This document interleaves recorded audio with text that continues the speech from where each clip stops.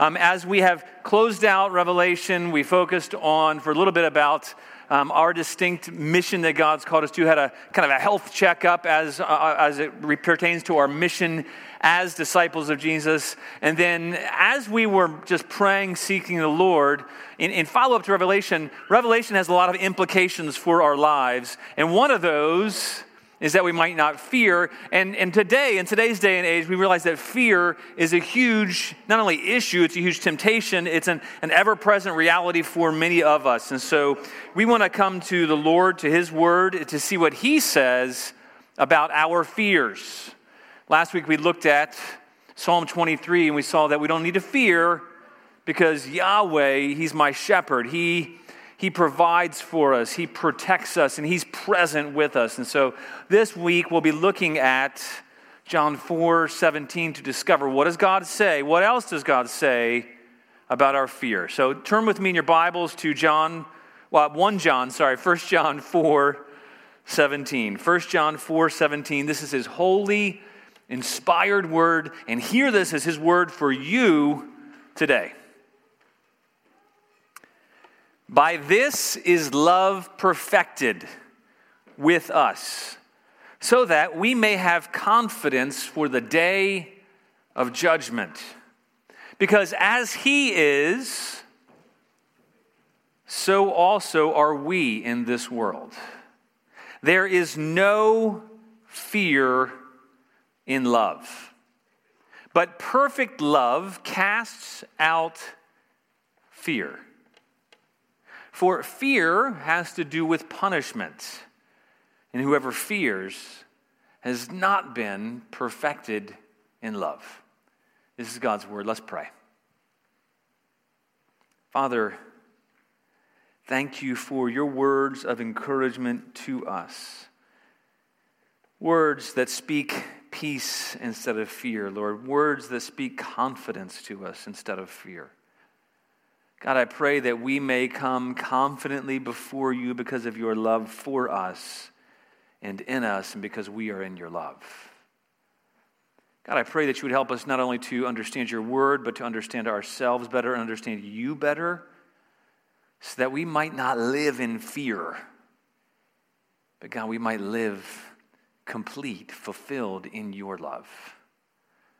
God, I pray that you would give your grace. Lord, we need your grace whenever we gather, but Lord, we know that where we are gathered, you are here in our midst. And so, Father, we ask you boldly, confidently to be present with us as you promise that you are.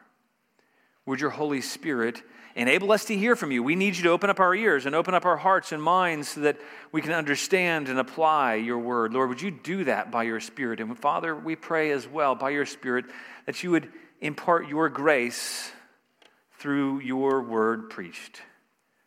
Give me strength, give all of us strength. In Jesus' name, amen. I don't remember the first time I lied. I don't know about you. Do you remember the first time you lied? Anybody here remember the first time they lied? I don't remember the first time I lied. I don't know when it was, but I suspect it was something. I'm pretty sure it was early on, and it was to avoid punishment of some sort. I remember so many times lying to avoid punishment as a child.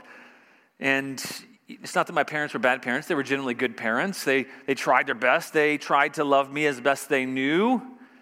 By the time I was 5, they'd just become believers at 5. And so they were unlearning lots of things. I was the fourth in line, so they'd already learned lots of parenting that didn't have anything to do with God. And so they were relearning things, but they were loving.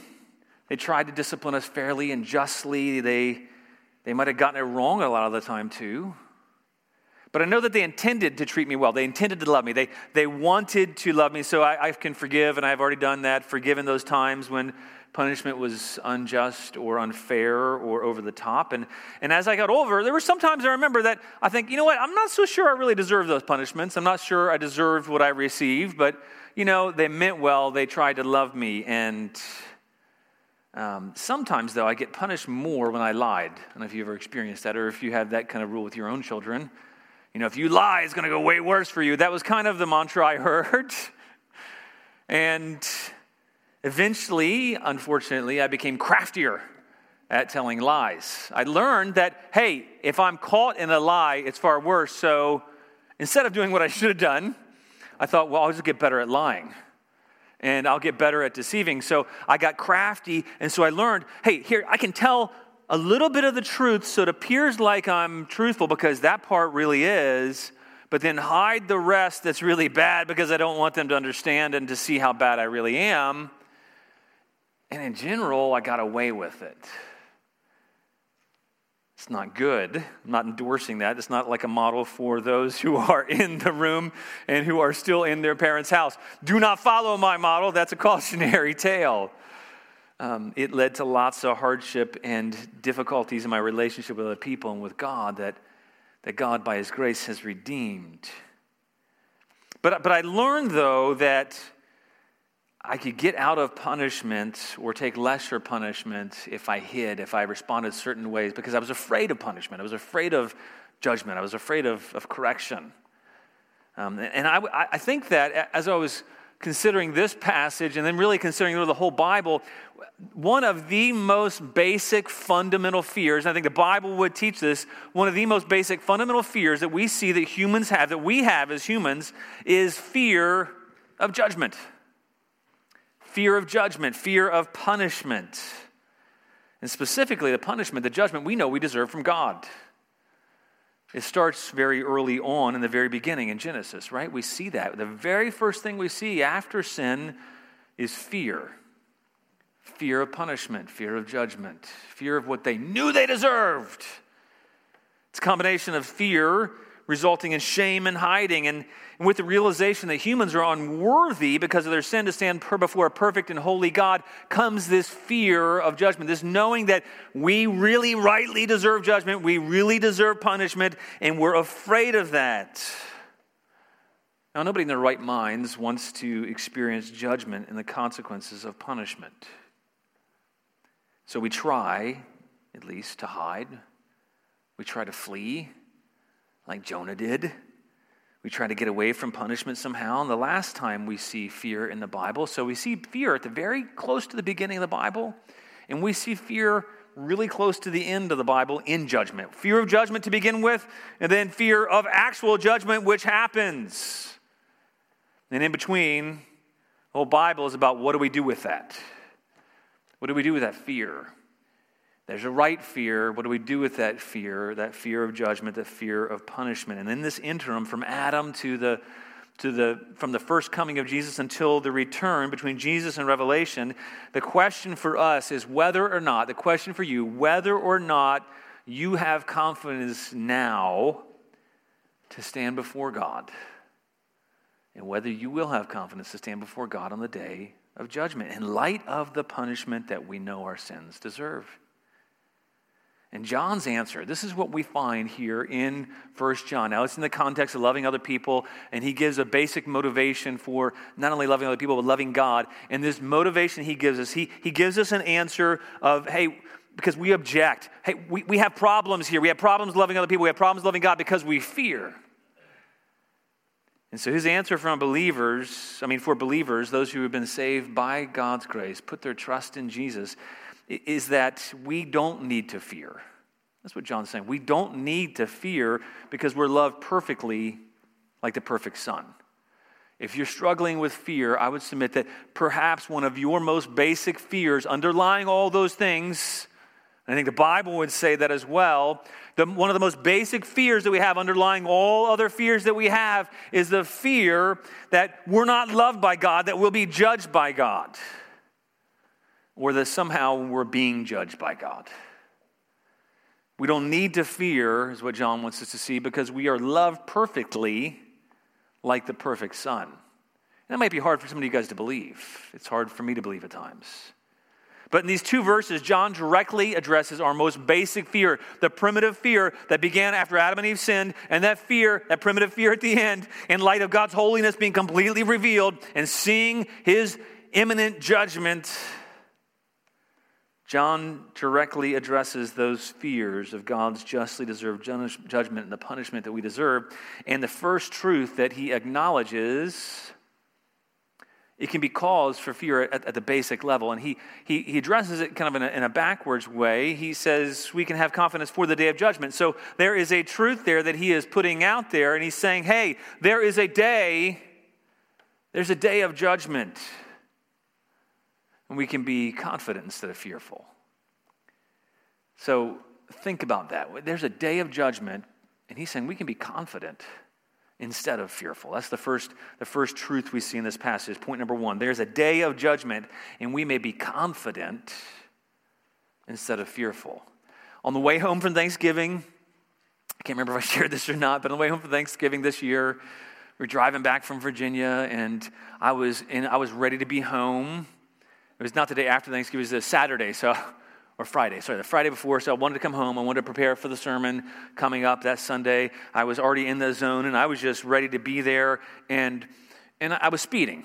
I didn't think I was speeding dramatically. I set my cruise for somewhere between 8 and 10 over. It's breaking the law, but my conscience allows it, and so I did that. What I didn't know is that the speed varied from 65 to 55 to 70, and apparently in that one little mile stretch is where the cop was sitting. I got a ticket, and I hate the idea of getting a ticket. I don't like that I got a ticket. It's the first ticket I can think about 10 years, and I'm guilty. I can't argue it. Now, I don't feel like it's fair because I was in that in-between, but it is, even though it was an unjust speed limit in the middle for a mile. Why'd they lower it there? Why was he only sitting there? All those questions come to mind. We want to justify our sin, but the reality is I really broke the law. And I actually consciously did it. Had I not set my cruise up and above and I set it at 65 and it was at 55 zone, I might not have gotten a ticket. So I was consciously pursuing my own course that I was justifying on my own, and I was guilty. And so they set the court date for January 22nd, and so a lawyer called me and said, hey, I'll represent you for a small fee since I couldn't make it up to Virginia. I'm like, I don't want the points of my license. Maybe I'll do that. And then I find out a couple weeks ago that, nope, they've delayed it to February. Then I find out, no, they've delayed it to March. Now I've got this impending judgment waiting over me. I don't like that idea. I'm like, oh, man, is my insurance going to go up? What are the consequences for this judgment? What's it going to be? And I'm not confident. I'm not confident. I'm not confident for that day. And justly so, rightly so. I'll plead mercy is what I'm pleading, really. There is a day of judgment that is far worse, though, for every single infraction, every single sin, every weakness, every time we violated God's perfect morals, every time we've violated his character, his laws, what he expects of us as our creator and we as creatures, every violation we justly do deserve is not unfair, and there's a day of judgment coming. We learned about that in Revelation, right? So how in the world can we be confident? If this is the same John, by the way, who wrote the book of Revelation by the Holy Spirit, who wrote the Gospel of John, which we're going to come to about 10 months or so from now. So I love getting to hear from John in this interim. He's an old man. He's probably around, in his 80s or so. It's before he's taken to the Isle of Patmos, probably just a couple of years before that. He's probably in Ephesus, in one of those 7 churches. He's writing to them, and he is very familiar with all of the teachings of Jesus that there's a day of judgment coming. And he's saying, churches, listen, there's a day of judgment coming, but you can be confident to stand not only in that day, but today, instead of being fearful. But how can that be? How can that be? How can we be confident when we discover that mankind has sinned against a holy creator, and we're going to have to give an account? How can we have confidence deep down when every one of us knows we've sinned against God, whether we admit it or not? And that makes most of us just a little bit nervous to think about.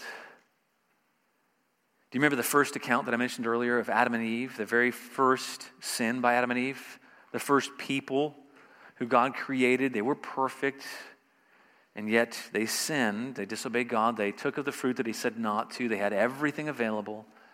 And how did they respond? Let's look in Genesis chapter 3, verse 6. Genesis 3:6 tells this account of what happened. And it says, so when the woman saw that the tree was good for food, that it was a delight to the eyes, and that the tree was to be desired to make one wise, she took of its fruit and ate, and she also gave some to her husband who was with her, and he ate. They sinned. And look in verse 7, what's the immediate response? What happens? Then the eyes of both were opened, and they knew that they were naked. Somebody said shame. That's exactly right. The eyes of both were opened, and they knew that they were naked. They were ashamed. Why? They were fearful. It says, and they sewed, what did they do? They were ashamed, they were fearful. What did they do? What's the response? It says, and they sewed fig leaves together and made themselves loincloths. What are they trying to do? They're trying to cover up. They're afraid. They know they're guilty. They're ashamed. They know they're naked. They try to cover themselves. They make themselves loincloths. And then they heard the sound of the Lord. And you can just imagine what they felt.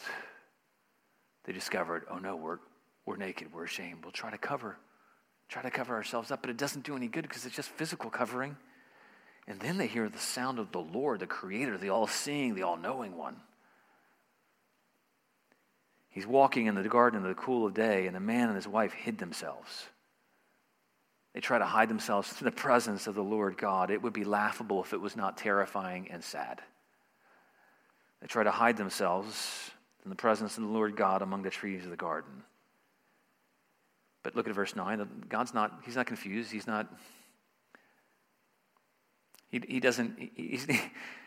fooled by that. He says, but the Lord God called to the man and said to him, where are you? It's not that God didn't know where he was. He wanted him to admit it. Like when I called to my kids, oh my goodness, okay, guys, where are you? Who broke the vase? I know it was one of them. Now God knows perfectly. He knew exactly what had happened. But did you catch that initial response? What's some of the first response that we see to sin, to an awareness of our own sin? It's fear. It's fear. That's one of the most basic fears that we all have. It's in our DNA, as it were, at least our spiritual DNA. They sinned. They understood they were naked. It's not talking about physical nakedness. They were spiritually naked. Their sins were plain. They were ashamed before God, and then they hid. They weren't confident. They were the reverse of confident. They didn't come confidently before God. Why? Because they knew they deserved punishment. They feared punishment. They knew they deserved his justice. They didn't want God to see them. They tried to hide from him in fear of their holy, their good, their righteous God to whom they were accountable. Now Hebrews, if you go over to the New Testament, Hebrews tells us something else. It tells us that we're naked like that. In Hebrews 4, it's pointing us back to Genesis, pointing us back to this initial fear that we have.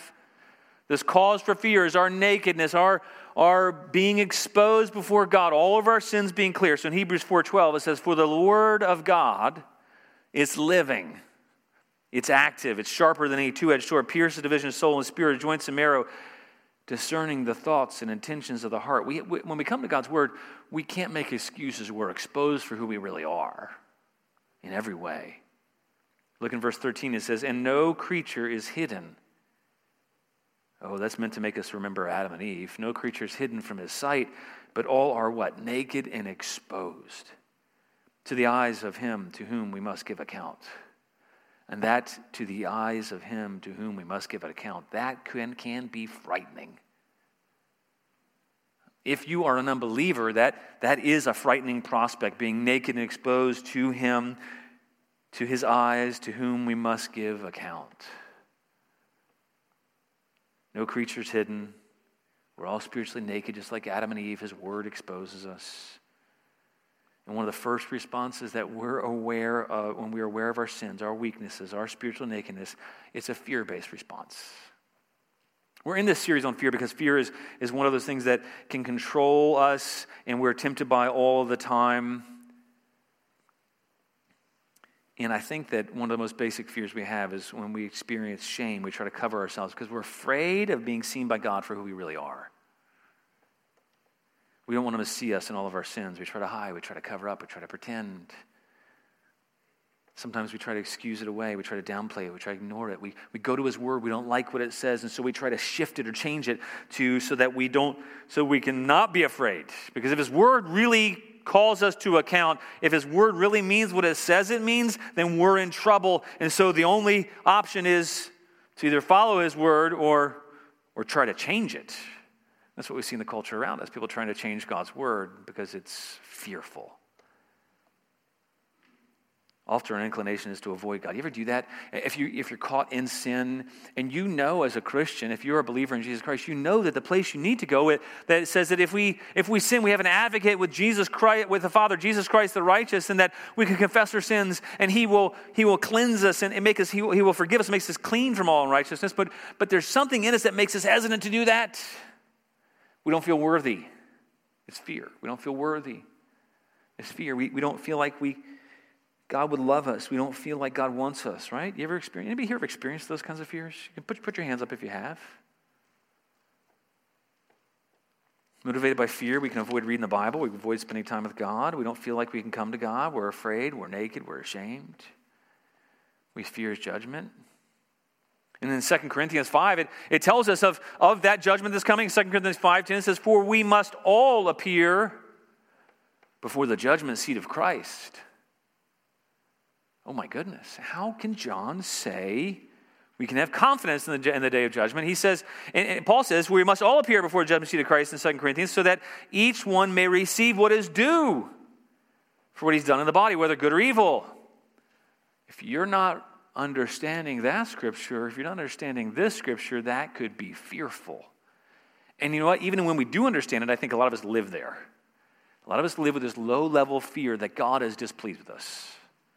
This low-level fear that I'm not measuring up. This low-level fear that I'm not good enough, I'm not acceptable, I'm not really loved, He doesn't really like me, and I'm afraid of Him. Anybody have those fears? Anybody? There's a day coming when we'll all stand before the judgment, and it's abundantly clear there's a real day of judgment. If you're confused about that, go back and listen to Revelation again. How we live and who we trust in makes an eternal difference in judgment, though. When you think about the idea of being judged by His holy, right standards and all of our sins, shortcomings, failures, weaknesses being exposed, how is it possible not to fear? How can we have confidence? John's writing this, and he says, so that we may have confidence in that day of judgment. So we may have confidence in that day of judgment. Do you have confidence? I don't mean intellectually, but day by day, do you have confidence, or do you fear? Are you tempted to fear? In context, earlier in John's letter, he tells us some things. In 1 John 2:28, he says, "Now, little children," just thinking about who we are, we're God's little children. "Now, little children, abide in Him, so that when He appears," oh, here's the clues He's been giving all along in the book of 1 John. "Now, little children, abide in Him, so that when He appears, we may have confidence." And what's the opposite of confidence? He tells us, "and not shrink away from Him in shame at His coming." Not shrink away in shame at His coming. Not do what Adam and Eve did, what we're all prone to do. He says, if you are abiding in Him, so when He appears, we may have confidence in Him. And then in 1 John 3:21, he wrote, "Beloved, if our heart does not condemn us, we have confidence before God." So if we're abiding in Him, if our hearts don't condemn us, then we have confidence before God. But you might be thinking, well, my heart does condemn me sometimes. At least mine does. And he tells us shortly after our passage, he uses the same word about confidence. When he's talking about confidence before God, that He hears us. In 1 John 5:14, he says, "This is the confidence we have before Him, if we ask anything according to His will, He hears us." Meaning He is open to it, He's listening, He's hearing to do it. So how can we have this confidence? Not to shrink away, not to have our hearts condemn us, but to be able to have confidence, boldness, knowing, you know what? I know that if I'm asking anything and it's in accordance with His will, that He's going to hear me. The holy, righteous, completely sovereign and able God, He's going to hear me. And so John communicates the second major truth in his passage. It's the second point that I want us to walk away with. It's that we may be confident in this world because we are as He is. We can be confident because we are as He is. Now, we might not be used to saying things that way. We can be confidence in this world right now.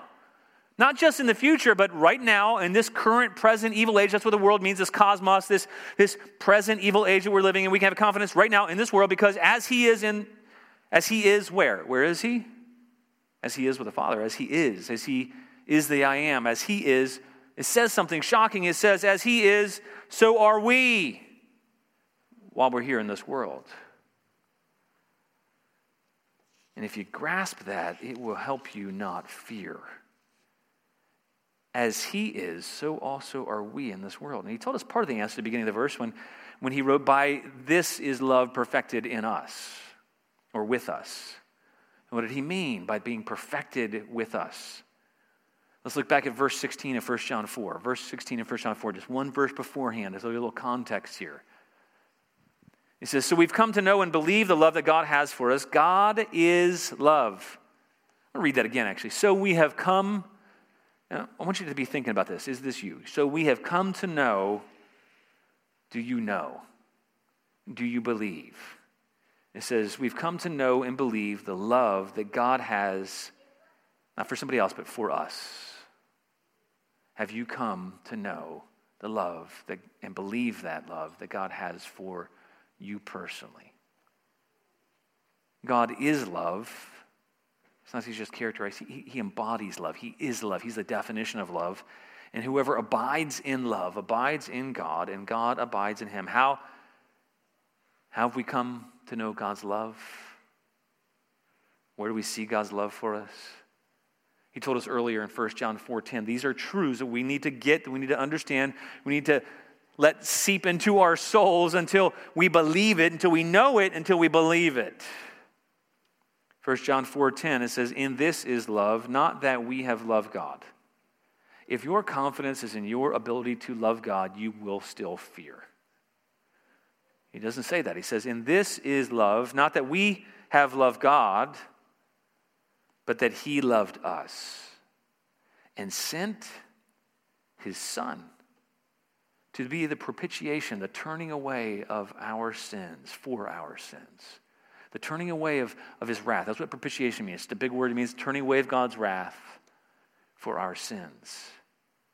In this is love, not that we've loved God, but that he loved us. And he loved us so much that God, the eternal, pre-existent, the eternal God who's always existed as the Trinity, Father, Son, Holy Spirit, in perfect communion, perfect love, not in need of our love and affection. God chose to love us. And then it says he sent his Son, the one he is perfectly loving, to turn away his own wrath.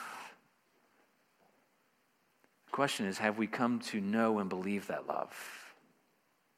Do you get the depth of that love? Oh, the depth of the riches that we have in the love of God.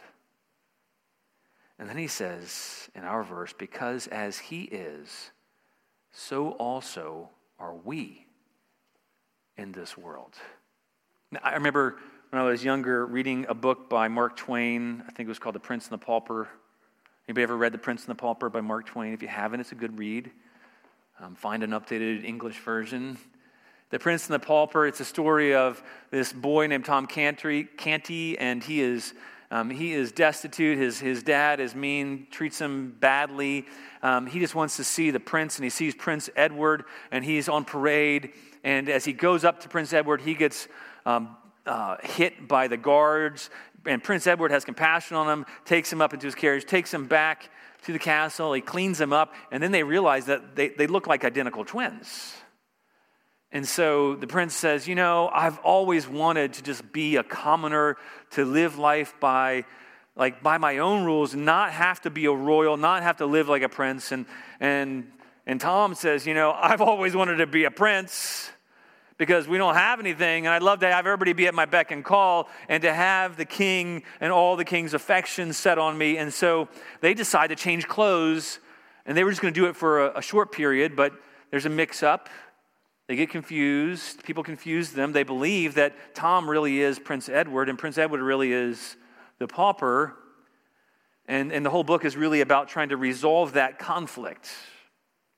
But as a result of Tom taking Edward's place, he is treated just as Edward is. Just as Edward is, because just as Edward is, so was Tom in the castle. And in every way, he enjoys all the benefits, all the privileges, all the rights of being the prince. I don't know if Mark Twain intended or not, but I love how that relates to the gospel story. You see, though, instead of there being a mix-up, Jesus willingly took our place. He willingly made that exchange with us, not because he didn't want to be God's son, but because he wanted us to be. And he willingly took our place, took on the clothes of humanity, if you will, and became human, took our place in every way, experienced in every way what we've experienced, loved us so much that not only did he take our place, he denied himself all the rights that he deserved, and he took all the punishment that we deserve to be the propitiation, the taking away of the wrath that we deserve from our Heavenly Father that we deserve. He turned that wrath away. And so just as he is, so are we. And if you get that, if you understand it's far more than Tom being treated just as Edward is,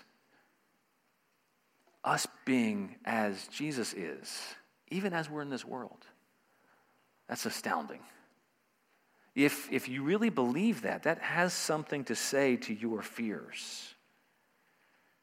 Not as Adam was, so are we. Not as you behave, so are we. Not even as you love good enough, so are we in this world. Not as what has been done to us, so are we. As he is, so are we in this world. Now, some commentators wrestle with this because it seems too good to be true, and so they shift the meaning to say as he was. They shifted to say as he was loving, so are we loving in this world. And as we are loving, we have confidence before God. And that's truly theologically true to an extent, but that's not what it's saying. Even in the context here, it's talking about love for each other, sign of our love for God, gives us confidence before God. But before you get there, the motivation for loving anybody else and for loving God is that he loves us so much that as he is, currently is and forever will be, so are we in this world. You need to grasp that. I need to grasp that. Let us sink in as he is. What does it mean as he is?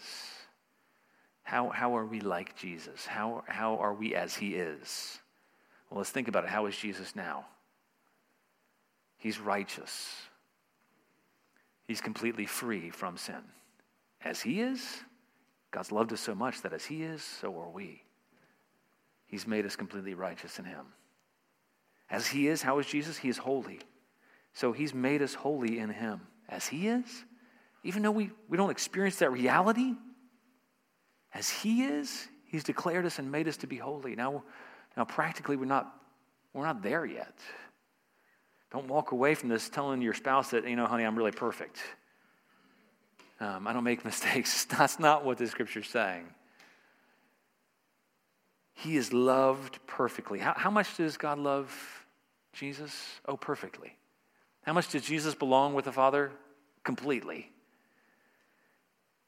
There's no lack in God's love in any way. There's no barriers between God and Jesus. And so as he is, so are we. And if that truth sinks in, that's going to affect your fear.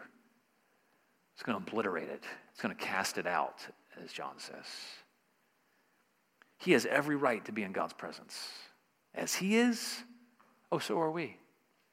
And so much so do we have every right to be in God's presence that he actually gives us his presence, and his presence resides with us wherever we go. We just don't see the Holy Spirit, but he gives us his divine presence, the Holy Spirit. As he is, so are we. We have the Spirit. We have the presence. We're in constant communion with God, whether you know it or not, if you're a believer in Jesus Christ. We abide in him as Jesus does. We're loved as he's perfectly, completely, and totally loved. And there is no lack of God's love in any way. As he is, so are we. If that doesn't blow you away, I don't know what will. As he is perfectly loved, there's no lack in God's love in any way. So when you're tempted to fear and feel like God is displeased with me, that God rejects me, God can't be happy with me, because of Jesus, because Jesus took your place, he is. We're accepted as he is. We're righteous as he is. We have every right to be accepted as he is. We're in him. Just as he is in a loving relationship with God without any fear, so are we in this world. Even if in reality we don't yet know and believe that. if you have repented of your sins, put your trust, your faith in Jesus taking your place, turning away God's wrath, this is how you are. As Jesus is, so are we. That does a lot to your fear, doesn't it? What about your fears that you're not accepted? Your fears that you're not worthy? Your fears that you're not good enough? Your fears that you're not righteous? Your fears that God is just a little displeased with you all the time? What does that do to that? As he is, so are we. We're wholly acceptable by God and wholly able to approach God boldly as he is. What does that do when you're afraid of coming to him because you've sinned? Oh, as he is, so are we. I don't have to be afraid. And the final truth that we're going to look at is that when we don't have to fear because we're perfected in his love. We don't have to fear because we're perfected in his love. Think about that. We don't have to fear because we're perfected in his love, even if you don't feel that way. You know, when my kids get scared, when they're fearful, if it's somebody scares them, or there's a scary or tense situation that we're in, or if when we were traveling we got close to an edge or something and something was fearful, especially Eva. She was 5, she's now 6, but when she was 5 on our trip, when she was afraid, she would come running to those she loved and trusted the most, and typically that was either me or Julie. And my kids will probably say, well, they came to me too. Well, yeah, that's true, but when children are afraid, they run to the ones they know love them. We don't have to fear because we have a Father who loves us perfectly. Look down in 1 John. He says, there is no fear. John says fear doesn't even exist. There is no fear in love. There's no fear in God. Now, because earlier, remember in 1 John, he says God is what? God is love. And so when he says there's no fear in love, what he means is there's no fear in God and God's love. There's no fear. If you are abiding in his love, as you are abiding in his love, there's no fear in love. And I love that. I love that he defines that God is love. Because he says, but perfect love casts out fear. And then he explains it. He says, for fear has to do with punishment, and whoever fears has not been perfected in love. Now, if you are a believer, you know that sometimes we experience that. Sometimes we fear, right? You are sometimes whoever fears, right? Anybody ever continue to fear? Fear God, fear his wrath, fear punishment, fear he doesn't really like you. You know that he says he loves you, but you're not sure if he really loves you. You have fears. Whoever fears, it says, has not been perfected in love. So why do we fear? I mean, I'm tempted to fear constantly. I wish it wasn't true. I'm tempted to fear all the time. I wish it wasn't the case. I know it shouldn't be the case, but I'm aware of my sins, at least some of them. I'm aware of at least some of my shortcomings, some of my weaknesses, some of my failures. Are you? Anybody here aware of your sins, your failures, your shortcomings, your weaknesses? Yeah. They bother us, right? And we fear. I feel like I'm undeserving. I feel like God doesn't really want me. I fear that he is not really accepting of me. I fear that all these things. And so what happens? Because I know that on my own I deserve God's judgment, his punishment. And so I fear. And so we fear when we feel like we're not accepted by God. And so what do we do? What are some of the fruits of that fear? If you fear you're not accepted by God, you're going to seek acceptance somewhere else, right? There's some basic needs that God has created us with, and that need is to be completely accepted in him, to be fulfilled in him, to be found in him, right? And if we don't feel accepted, we're going to look by God, we're fearing, we're believing a lie, we're going to run other places for acceptance. And that's some of the fruits of the behavior that we see in our own lives. Sometimes we fear because we feel like we're not worthy. I'm not good enough. I'm not worthy. And we fear, and what happens? As a result of fear, we seek worth outside of God. We're meant to find our worth in God alone. God created us to be in union with him, to find acceptance and worth in him, value in him, not apart from him. So if we fear we don't have worth in God, what are we going to do? We're going to look for worth other places or in people or in things or ourselves, right? Fear's got consequences, real consequences in our lives. It motivates us at a really deep level. How about when we feel like we're not holy. We fear God's holiness because we fear we're unholy before him. We fear when we feel like we're not righteous. So what happens? How does that fear drive us? How does it motivate us? We hide. We blame shift. Just like, what did Adam, the very first thing Adam did, he shifted blame. As if God was clueless and God was like, oh man, that's a good one, Adam. You're right. It was the woman that I gave you. It's really my fault, Adam, and it's really her fault, not yours. But we try to pull one over on God sometimes too, right? Or other people. Or we try to change God's words. And we find that we're not holy or righteous. We hide. We blame shift. Sometimes we pretend to be better. Sometimes, here's the funny thing that fear can drive us to do. Fear can drive us to work harder in a bad way. Negative fear can drive us to work harder. To be better Christians, to behave better so that we have more confidence. Fear motivates a lot of what we do, doesn't it? The problem that we have is that we don't know and believe that we are in his love and that we're perfected in his love. That's what John's saying to us here. We're perfected in his love. Whoever fears has not been perfected in his love. Meaning, if we know we're perfected in his love, we won't fear. So my problem is I don't believe the gospel is true. I don't believe that God perfectly loves me, at least not completely. Intellectually, yeah, but functionally, often no. And so I get discouraged too. Struggle with discouragement, despair, things like that. When I fear that I'm not okay, I'm not good enough, I can't ever be, I feel like I never measure up, and so there's fear there. And it results in despair, discouragement, whatever you want to call it. I think that's true for many people. And what we need is to see that we've been perfected in his love. So what does it mean to be perfected in his love, huh? What does it mean? That word for perfected, it doesn't mean that we are perfect in his love in the sense that we make ourselves perfect. That word for perfected, it's the same root word. It means to be completed, to be full, to be fulfilled. We're complete in his love. Are you complete in his love? You've been made complete in his love, but the question is, do you see yourself that way? Do you find yourself as complete only in his love? Or are you fearful and looking to other sources? To be perfected is to be completed, fulfilled in his love, full of his love. And because he is love, and because we are in Jesus Christ, and because of that, we have no fear. In love, in Christ, in God, we have no fear. And that if we understand the perfect love he has for us, it casts out all fear. It will drive all fears of yours away if you understand that he loves you. We saw last week one of the big truths of the Bible is that Yahweh is my shepherd. He's the one who provides. He's the one who protects. He's the one who's present. But you know what? And why we're following up with this one? If you feel like God doesn't really like you, then that doesn't matter. If you're not confident that he loves you, you're still going to struggle.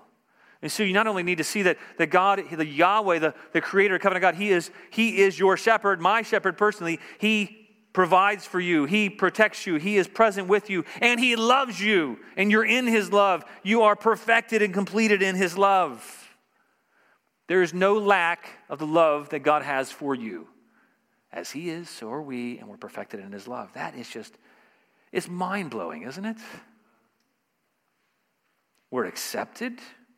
We're worthy. We're holy. We're righteous. In God's eyes, we are as he is, so are we. We're full of his love. We're completed. We're fulfilled in his love. Not looking for fulfillment elsewhere out of fear. We won't get it or don't have it. We talked about the first time we see fear in the Bible.